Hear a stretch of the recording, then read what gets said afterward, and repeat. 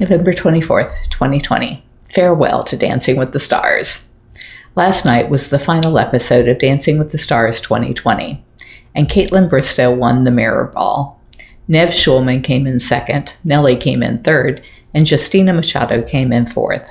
The night had recaps of a few seconds of each of us dancing each of our dances.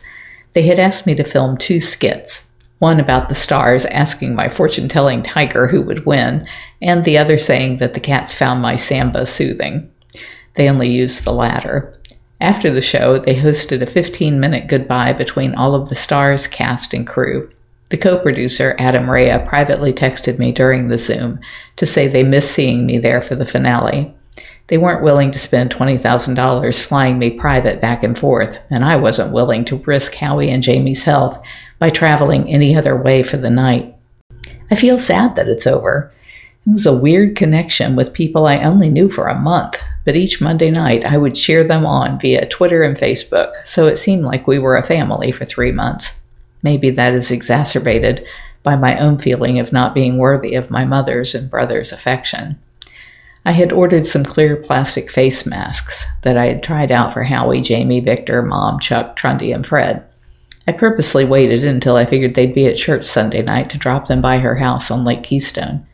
She texted me later saying that she was at Emily's engagement party. No one had told me that Emily was engaged or having a party, but in fairness, everyone knew I would not attend since none of them wear masks or observe any kind of social distancing from each other or all the people in their congregations. I have such a sense of uneasiness that I can't pinpoint. Yesterday I was feeling overwhelmed by the spirits of all the cats I've known and lost over the years. I received a link and a password from Mina that led me to all of the photos taken during the July 2020 inspection of Jeff and Lauren Lowe at GW Zoo.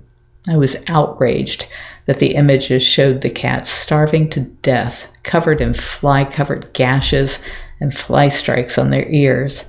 Why the U.S. Fish and Wildlife Service and the United States Department of Agriculture waited yet another 4 months before bringing their case baffles me. So much evidence was allowed to be destroyed by waiting until Jeff moved the cats to Thackerville, Tiger Haven, Greg Woody, and who knows where else. If you're enjoying my diary, please like, share, and subscribe. You can find other ways to connect to me over at bigcatrescue.org/Carole.Baskin.